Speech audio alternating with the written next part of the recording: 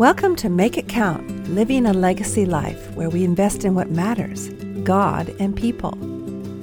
I'm Sue Donaldson, speaker, author, and creator of WelcomeHeart.com, where you can learn to know and show the heart of God. And that's what counts. Thank you for joining me. Good morning. I love the holidays. I'm sure you do too. But I do like to say that it can be the hardest work season for women of all ages. My mom worked hard at making the holidays special. She enjoyed it as much as we did. And I do the same, and I'm sure my 3 daughters will someday figure out how much work that is when they grow up and have their own homes and own families and their own extra relatives. I'm looking forward to being the guest someday and only having to bring the pies. And when I get too old, there's always Costco pies. The holidays often include extra people in the house and at the table. God is all about the holidays and hosting and hospitality. And we're going to talk a little bit about that this morning as we head into our biggest and usually most fun work season of the year. Not so much how to do hospitality, rather why we do hospitality. Why do I emphasize that? It's because the why keeps us going long after we've run out of steam and time and money. I heard Jill Briscoe say, hospitality is work, but somebody's got to do it. Today I want to challenge the status quo, maybe your status quo, about what's the most important thing to God about the holidays. When I was a child, it was all about the presents. I'm afraid I passed that down to our children. It's not about the presents. It's not about the food. Oh, darn. It's not the decor. It's not family or even church. I've come to realize that the most important thing about the holidays, besides that Jesus is the centerpiece at your table, is that we get to invite someone to our table, maybe outdoors this year if it's not snowing wherever you live, someone we might not normally invite, just because it's the holiday. We have this opportunity, an excuse really, to invite others to our homes as a means for them to begin to know God. Jesus said in Matthew 5, "Let me tell you why you are here." I love that, in case you wondered. You are here to be salt, seasoning that brings out the God flavors of this earth. If you lose your saltiness, how will people taste godliness? You've lost your usefulness and will end up in the garbage. Here's another way to put it. You're here to be light, bringing out the God colors in the world. God is not a secret to be kept. We're going public with this, as public as a city on a hill. If I make you light bearers, you don't think I'm going to hide you under a bucket, do you? I'm putting you on a light stand. Now that I've put you there on a hilltop, on a light stand, shine. Keep open house. Be generous with your lives. By opening up to others, you'll prompt people to open up with God, this generous Father in heaven. That's the underlying motivation of all our hospitality, not only at Christmas, Thanksgiving, and Easter. God is the ultimate host year-round. And when we invite someone to our table on his behalf, he's delighted and glorified. And even if you have a culinary fail, like I did the other day, with my very burnt chicken. One time I made chicken that calls for white wine, but I didn't have white wine, so I used red wine, and it was very purple chicken. We still ate it. It still tasted good, but I would consider that a culinary fail. Even if you serve leftover coffee from breakfast and a piece of toast in the name of Jesus, you are a part of welcoming them to God. And God is proud as punch. He's so glad you made the effort. And he will take your effort, like the 2 fish and 5 loaves, and multiply it for his kingdom. By the way, I do have a great punch recipe included in my holiday recipes packet. I'll post that in show notes. Try it out next time we get a rainy night. And say, I'm doing this for you, Jesus, and I know you're proud as punch. All our hospitality reflects God's welcoming heart. But the great thing about the holidays is that we have a great reason to have someone over who may not normally be invited.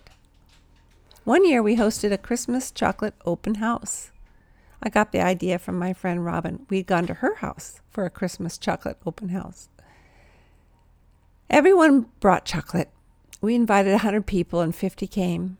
It was a lot of chocolate. I did have one non-chocolate table, and my friend Dee Dee Lease brought the birthday cake for Jesus, chocolate, his favorite, of course, and I've been making it ever since on Christmas Eve. The guests were mostly colleagues from Mark's practice and neighbors whom I'd never had over. Bethany was 2 months old and slept through it all in the living room in her cradle. People would back up against it and go, "Oh, there's a real baby in there." It was a lot of work. It was risk, yes, but it was a good work and a way to invite people into our homes and lives. You might try it this year. Dee Dee's deep dark chocolate cake recipe is on my website. As Jesus said, now that I've put you there on a hilltop on the light stand, shine. Keep open house. Be generous with your lives. By opening up to others, you'll prompt people to open up with God, this generous Father in heaven. You didn't know that open houses were biblical, did you?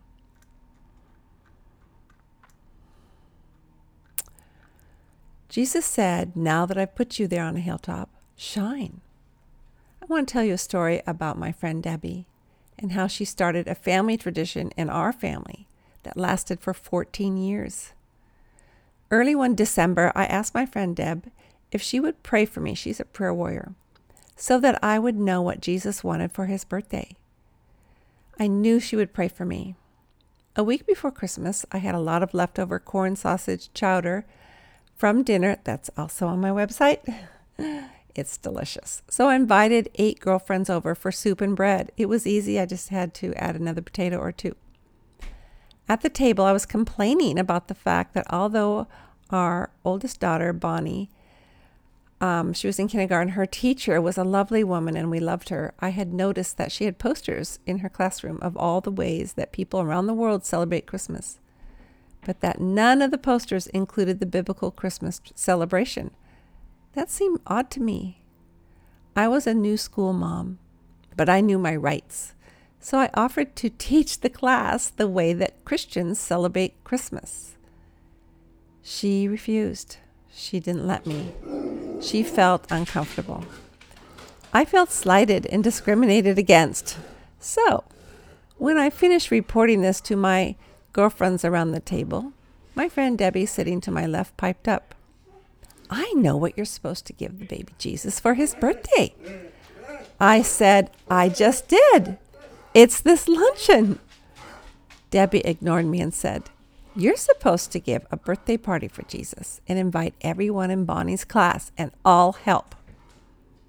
Now, let me tell you some advice. If you're going to give somebody a great suggestion, always end it with, and I'll help.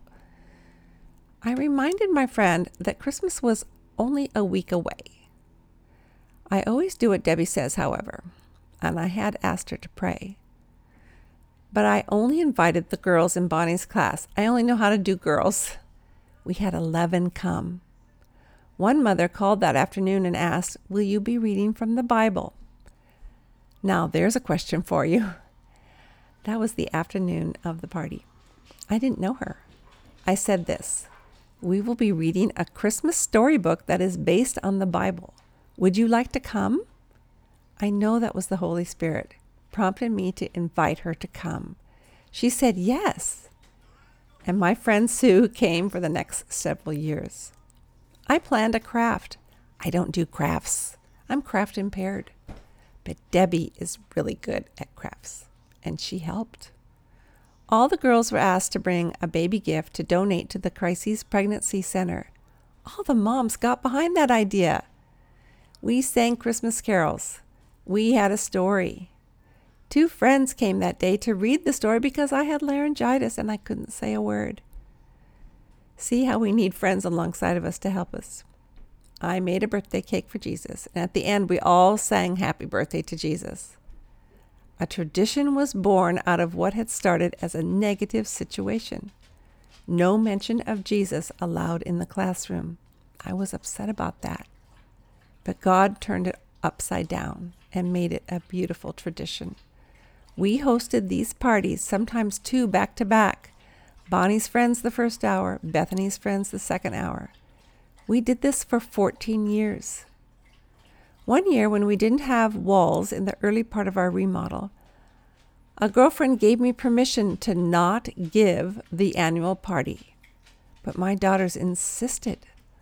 So I just put on the invitation, wear a sweatshirt, it's cold in our house. The last time we did it, we invited some little girls we knew, and Mary Grace and her friends were the craft makers and the readers of the stories. It was precious. 14 years of celebrating Jesus' birth with crafts and glitter and presents for newborns and stories for kids who didn't go to church, but they would come to a party. All because I asked Debbie to pray. All because of an invitation. All because of leftover soup.